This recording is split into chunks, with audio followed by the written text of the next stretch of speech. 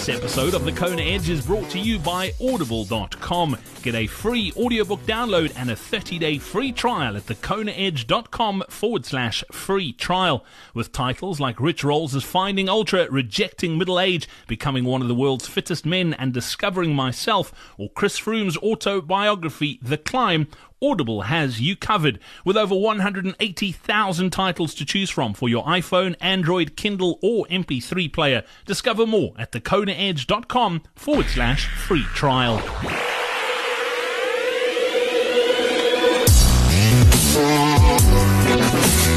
This is the Kona Edge, the home of Ironman triathletes who dream of qualifying for the World Championships on the Big Island. You're listening to The Kona Edge. I'm Brad Brown. We're going to chat some running today with someone who is a phenomenal runner. She's been struggling with a bit of an injury early on this year. It seems to have come right, which is great news. Jackie Giuliano, welcome back onto The Kona Edge. Jackie, thanks for joining us. Thanks for having me. Jackie, something you mentioned to me early on in our first chat was that growing up you struggled with some injury too. Obviously, this last year has been particularly challenging for you with the plantar fasciitis, but you're no stranger to injury, unfortunately. It has something that's plagued your running career over the years. Yeah, it definitely has. As far as that, I mean, we spoke about the frustrating, but what have you sort of done over the years to avoid it? Because I think that's one thing a lot of people struggle with. They want to do as much volume as possible, but often it's the volume that does cause those injuries. What are some of the things you've done to avoid injury generally? I think a big component is doing strength training. Now that I'm only running 4 days a week versus, the 6 to 7 that I was before, I have a lot more time for strength training. And I think that that's huge because, I mean, really all three of our sports, you're just going in a forward direction the whole time. So there's all these muscles like going laterally that you really need to work to like help that forward movement. So I think that has been huge. I think also really focusing on like getting massages for my body and sitting in recovery boots and using all these little tools like the R8, the foam roller, like all of those things. I think that those have been very helpful in keeping me injury free. Jackie, since dialing back to 4 days a week, have you seen a difference in your run performance? Do you feel you're running as well as you were when you were possibly running 6-7 days a week, or has there been a dip in your performance? I mean, I think especially now since I'm finally starting to find my groove again, like now I'm hitting times that I'm happy with.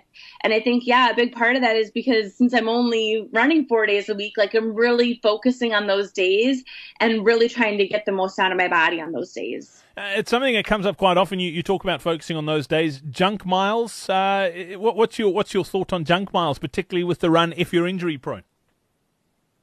Oh my gosh, I think that's what kept me injury prone. I loved junk miles just because I love the feeling of going out for a run. Like I think a lot of people feel it's a stress reliever and, you can just kind of like push everything off of your brain and go out and, enjoy yourself.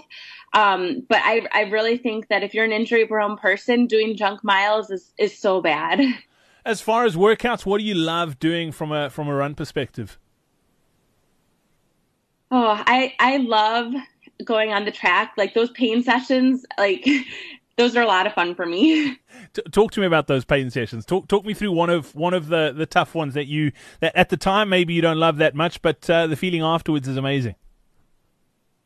Anything including either 400 repeats or 800 repeats, those are my favorite because you just have to go so much harder. Like you just have to really, really dig deep. Like mile repeats, like, those are hard, but usually you can make it if you have like a little window. But going hard for a short amount of time is at a higher intensity is even more challenging for me personally. How do you break your week up? Of those 4 runs, how many talk to me from a long run perspective or a track work perspective? How's that week broken up and what do you do in those 4 runs? Usually Tuesdays are more of like my speed type, and then Thursdays are more kind of just a little bit faster than Ironman pace, but so more of like a threshold type run. Saturdays are my runs off the bike. Usually just around marathon pace or Ironman marathon pace or slightly lower. And then Sundays are my long runs that usually have, like a 2-mile warm up, 2-mile cool down, and then Ironman pace work in between. You talk long runs. In the build up to an Ironman, let's say your peak week, what's the longest long run you would do in the build up to an Ironman? Normally I would get into probably have 2 20-milers or an 18 and a 20-miler. But because my season's been a little bit shorter and I've, come back from injury twice already this season, I think Brian said my longest long run is only going to be 16, which, again, I have a base of running, so it's not a super big deal. But, mentally, I'm like, only 16 miles, that's 10 more till a marathon. So that's more mentally, I have to handle that. Yeah, I mean, we all know once you get to mile 16 of a marathon, everything's hurting anyway. It just hurts for longer. It's not that it hurts worse, it just hurts for longer. That's all it is. Well, Jackie, thank you so much for joining us here on the Kona Edge today. Much appreciated. I look forward to delving into your nutrition strategy, but we'll save that for another day. Thanks for chatting to us. All right, thank you. We hope you enjoyed this episode of the Kona Edge. Run like the wind. Our next free online running seminar is happening soon. Sign up now on thekonaedge.com/running seminar. Don't forget, you can get a free audiobook download and 30-day free Audible trial at thekonaedge.com/free trial. One of the 180,000 titles available, and you can download it free right now, is Matt Fitzgerald's How Bad Do You Want It? Mastering the Psychology of Mind Over Muscle. Greg LeMond woke up in a strange bed. For a second or two, he knew nothing more, his mind hovering in that narrative-free state of animal consciousness that greets each of us at the threshold of wakefulness. Then it all came back to him. He was in a hotel room in Versailles, France. The date was Sunday, July 23, 1989.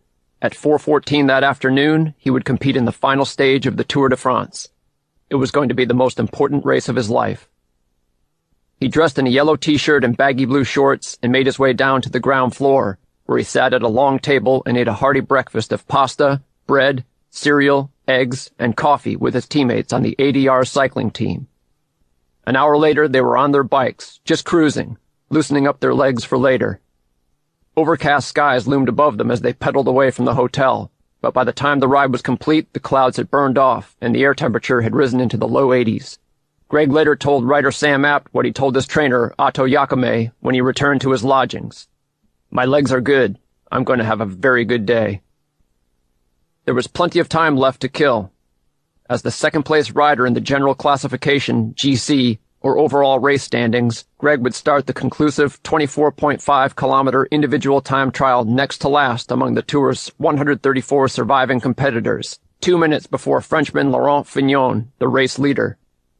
A two-time winner of the Tour de France, Fignon stood merely 50 seconds ahead of Greg after 20 stages and more than 2,000 miles of riding. Greg was the stronger time trialist, but he would have to make up an improbable 2 seconds per kilometer between Versailles and Paris to overtake Fignon in the GC and claim his own second Tour de France victory. Whichever way it went, it promised to be the closest finish in the event's 76-year history. Greg's many fans in America and around the world considered it victory enough that he was even in this position. 2 years earlier, Greg's brother-in-law, Pat Blades, had plugged him in the back with a shotgun from a distance of 30 yards. The accident happened on April 20, 1987, on Greg's uncle Rod LeMond's property in Lincoln, California. Greg should have been in Europe, racing with the La Viclaire team and preparing to defend the Tour title he had won the previous July. But a crash in Italy had left him with a broken bone in his left hand, and he was sent back to the States to convalesce.